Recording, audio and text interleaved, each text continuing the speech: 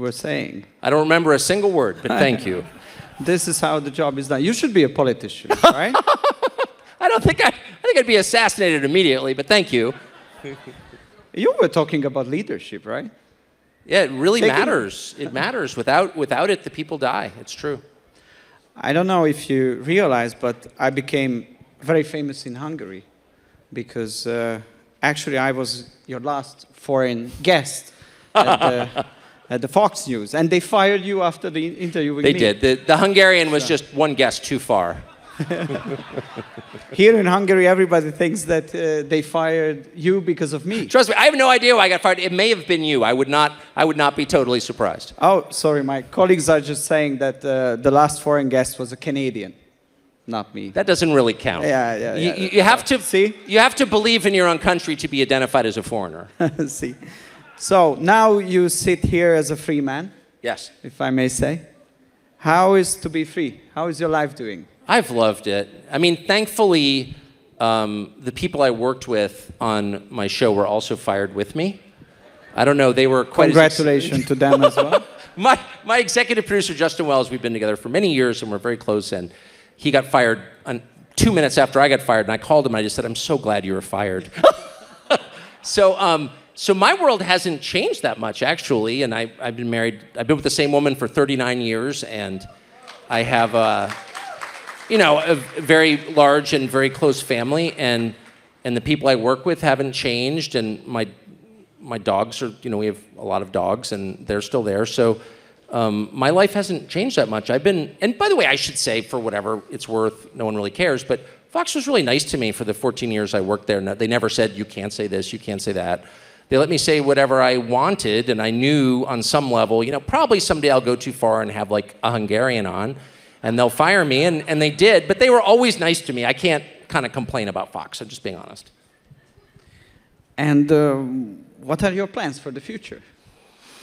I think that this is what, in this uncertain situation, gives you a purpose of life, right? I would say two things. One, this is the third time I've been fired as an adult, and I would really recommend it to anybody. I think it's... what was the first two? I worked at other cable news networks and was also unceremoniously fired and always on the front page of the New York Times with cackling glee. But it's great to get fired because it keeps you from being a truly horrible person. I mean, we're all sort of horrible people because we're people. But getting fired, the problem with men when they're successful is they start to think they're Jesus. It just happens, and you get this hubris, like I can do anything, I'm so important. And getting fired reminds you that, no, you're just like everybody else. You're kind of a ridiculous person, and in the end, you'll die alone and terrified like every other human being from the beginning of time. And like, you're just like everybody else, and stop that. And that's a really good thing to learn about yourself. Being humiliated is the greatest learning, in fact, I will say, it's not the greatest learning experience, it's the only learning experience, at least for men. Now, I can just speak because I'm a man. And men need to be humiliated fairly regularly to keep their souls pure. Otherwise, they become absolutely unbearable. And anyone who's married to one can tell you that that's true. So I'm really glad that and I think my wife was really grateful that I got fired also. But I would say the second thing I learned, and that's why I'm here today, is that the United States is very geographically isolated, as I noted a minute ago. One of the most isolated countries in the world, and that's been the secret to our success, I would say. We're not getting invaded by Canada, and we would win, for the record, if we were. But American news consumers are not interested in the rest of the world, or that was the idea in all the years I've been in the news business. I'm very interested in the rest of the world because it's interesting, and because I grew up in a family that was interested in the rest of it because of my dad's job. So we did a bunch of stories on places like Hungary and El Salvador and Finland and Brazil, and we went around the world and did these stories, and people turned out to be interested in them. It was a little bit surprising. It would not be surprising here because you're in the middle of Central Europe with 7 neighbors, so everybody in Hungary is thinking about other countries all the time. But in the US, that was a big thing. Like, really, they're interested in Hungary? Very interested in Hungary. So that was such a happy surprise to me, and I plan to there's so much I want to see in the world because the world is resetting completely. The post-war order is collapsing. NATO is going to collapse, obviously. You can't have the main the driver of NATO, which is the United States, sabotaged Germany's main source of cheap energy in Nord Stream. The Biden administration blew up Nord Stream. And the Germans are so self-hating, they won't say anything about it. They sort of put their head down like, no, I don't want to talk about that. Okay. But I do want to talk about it because it's important. First of all, it was the biggest act of industrial sabotage in history. Second, it was the largest man-made CO2 emission in history, which if you're a global warming cultist is like the devil himself come to earth. And the Biden administration did that. But third and most important, it was an attack on Germany, which is the most powerful country in Europe. Western Europe is America's last main ally, and we just attacked our most important ally. NATO cannot stand long term. At some point, the Germans are going to wake up and be like, wait a second, we had chemical plants 2 years ago, now we don't. You just wrecked our economy. I don't think it can continue after that. I really don't. Maybe I'm wrong, but I don't see how it does. I can remember the day after I was in your show, I spent some days in Washington, and the day after, there was the 50th anniversary conference of the very famous Heritage Foundation, probably one of the most influential think tanks in the United States and in the entire world, actually. And it was a big gala. You gave a wonderful speech there, and more than 1,000 people showed up.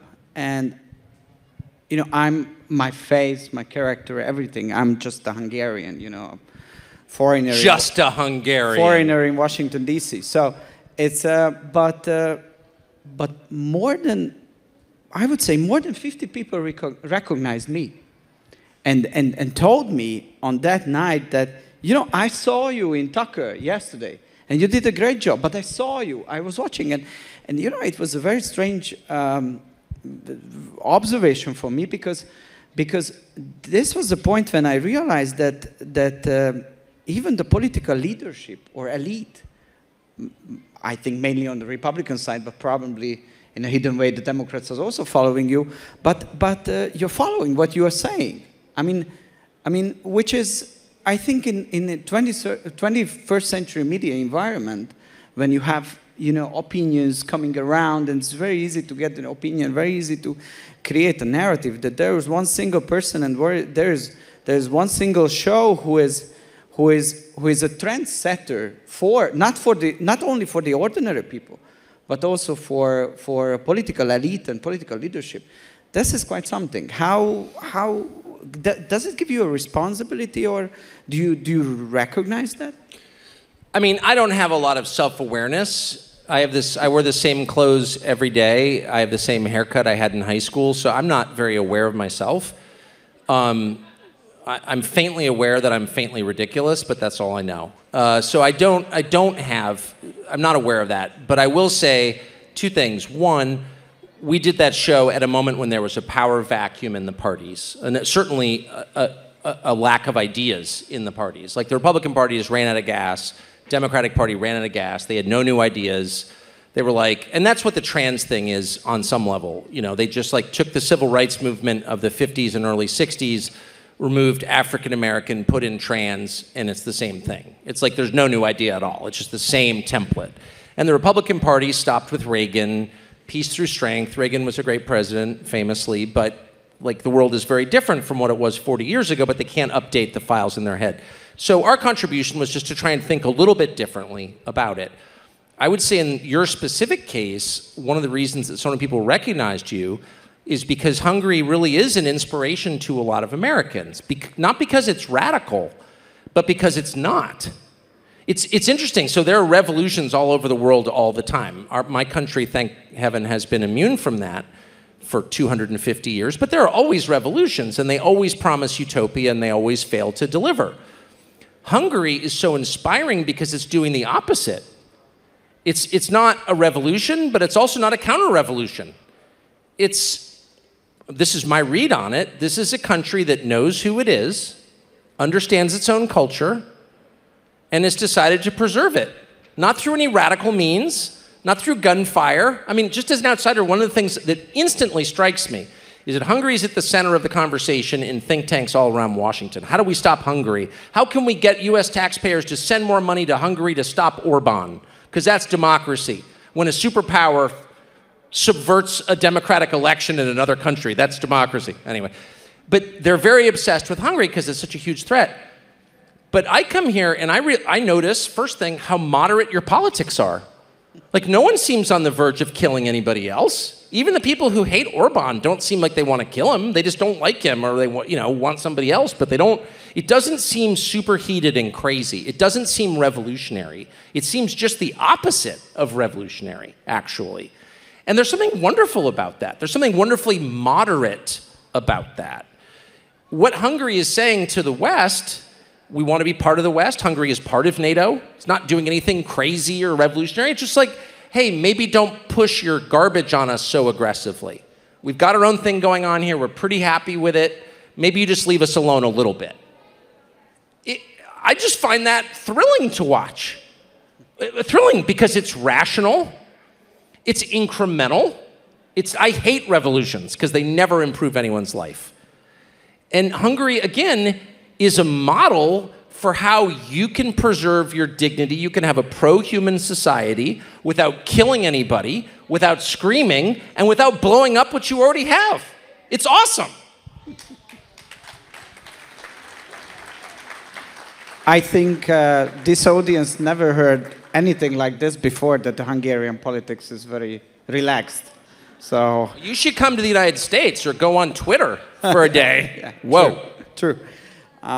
So Matthias Corvin's Collegium is educational institution. This is the main reason why I wanted to have a discussion with you, not just touching the very important political issues, but talk for younger generation. We have many young people in the audience, and many of our students. And I want to ask you about your experiences on education. So it's like, what was the best thing you learned from your school? What is the best advice you can give to young people now, all over the world, here in Hungary and in your country, United States? I mean, the American education system, which is very famous and still mildly prestigious, is so different from the European system, and particularly from the Hungarian system, that I'm not sure there are any lessons to draw directly. From my experience, was the most important thing I ever did, other than get married, was read books. Not tweets, not electronic, but paper books in traditional form, and read them every day. And that, to me, is education, is reading. But books. My father, who is a self-educated person, entirely self-educated person, but a deep intellectual, and was smartest man I've ever known, his most acid, his most biting insult to people who presumed to be intellectuals always was that he would always say, he reads magazines. In other words, he has a shallow understanding of whatever it is he's expounding on. And there's something about forcing yourself to read a book all the way through to sustain an argument or a series of connected ideas for 300 pages that's entirely different from consuming information online or in shorter form. So I would just encourage, schools come and go, and their purpose changes over time. Most modern universities were once effectively seminaries. Now they're anti-God. So colleges change, but reading books themselves do not change. If you read good books consistently through life, you will become educated in a true sense and wise, which is the point. It's not, accumulating information is not the point. Your iPhone can do that. Becoming wise, able to discern between good and bad, truth and falsehood, that's the goal. And, we have this overwhelming, this is a nice thought, yeah. But, getting knowledge is one part, and being well informed is the other part. So we have this overwhelming noise online. What would you recommend for young people, how they can become and remain well informed in this online news? Okay, following Tucker Carlson, but what are the other platforms? No. I would ways of. Look, if start with the knowledge that you're being lied to at scale. Not just one person, but a collection of people, a network of people acting in concert, knowingly or not, with one another in order to tell you things that are not true. And not just not true, the opposite of the truth. And that there are reasons this is happening, but it is happening. That's the thing to know. So, I mean, I personally, I hate to say this because it's very dark and cynical, but it's also true. I assess people's honesty by how the so-called mainstream, which is not mainstream in any sense, but the predominant voices regard them. So if somebody in power says, well, you're not allowed to think that, my first question is, well, why? Probably because it's true, actually. Probably because it's true. Very few people are punished for lying. I can't remember the last time I saw a public figure in the United States punished for lying. They're caught all the time. No one is ever punished. Instead, people are punished for telling the truth. Maybe not the whole truth, maybe a variation of the truth, maybe just something that points toward the truth. But it's the truth that is illegal. And so I assess it in reverse. If the people I don't trust, if the Atlantic magazine is screaming that you must go to jail or be silenced, I want to know what you're saying. Because I bet it's a little closer to the truth than what the Atlantic magazine is telling me. In fact, I'd bet my house on it. And looking back, what advice would you give for your younger self? My younger, don't be so arrogant. You know, I would give that advice to my aging self.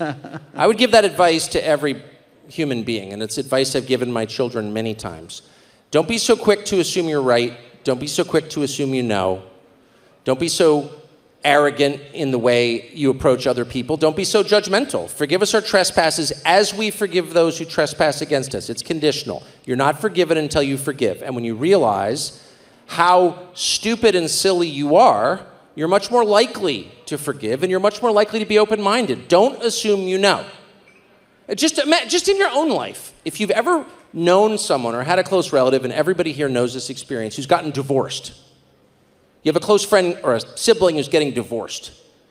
And when it first happens, you think, well, one part of the marriage, the husband or the wife, was horrible. He was an alcoholic. He cheated on her. She was mean. You think you know what actually happened in that marriage. But the more you learn, the more you realize, actually, I don't really understand what was happening in that marriage. No matter how close you are to it. You can't even understand someone else's marriage. You're telling me you're going to understand someone else's country? I don't think so. So go into every decision, every situation with the knowledge that you are seeing it incompletely. You are not seeing all the facts. You do not understand everything that has happened when you weren't there. You don't really know. The best you can do is guess with good faith and an open mind and hope you got it right. That's the best you can do.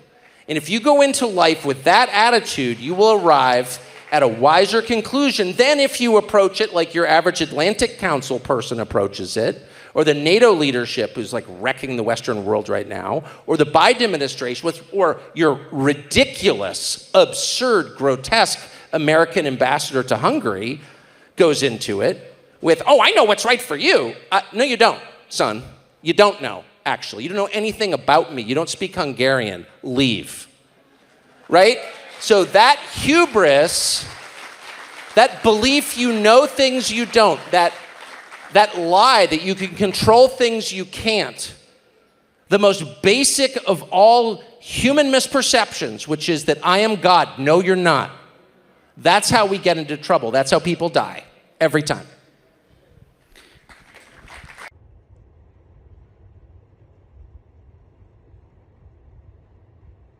Cho nó móc vào đây một nút trượt.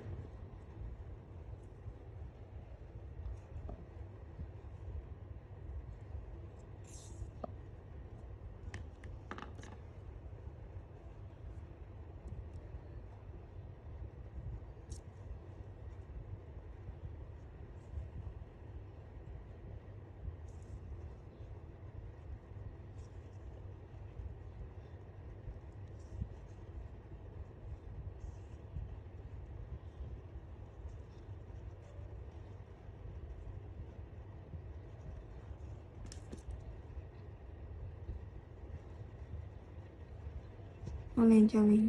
1, 2, 3, 4, 5. Mình sẽ móc phần xuống bên này tương tự như phần bên kia.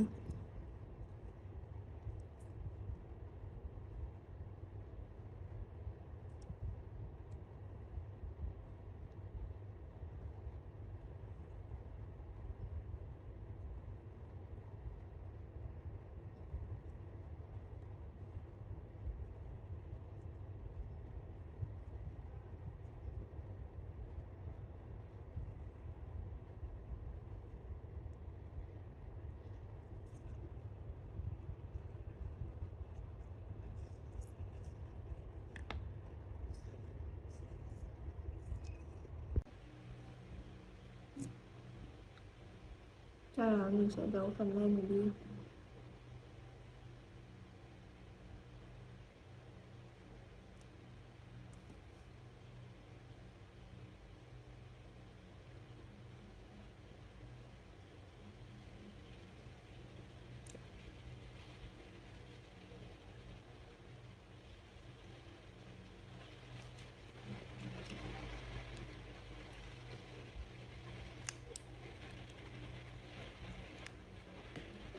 Mình sẽ lấy sợi dây nhỏ đỏ để mình khô miệng và chú Bình Dương này.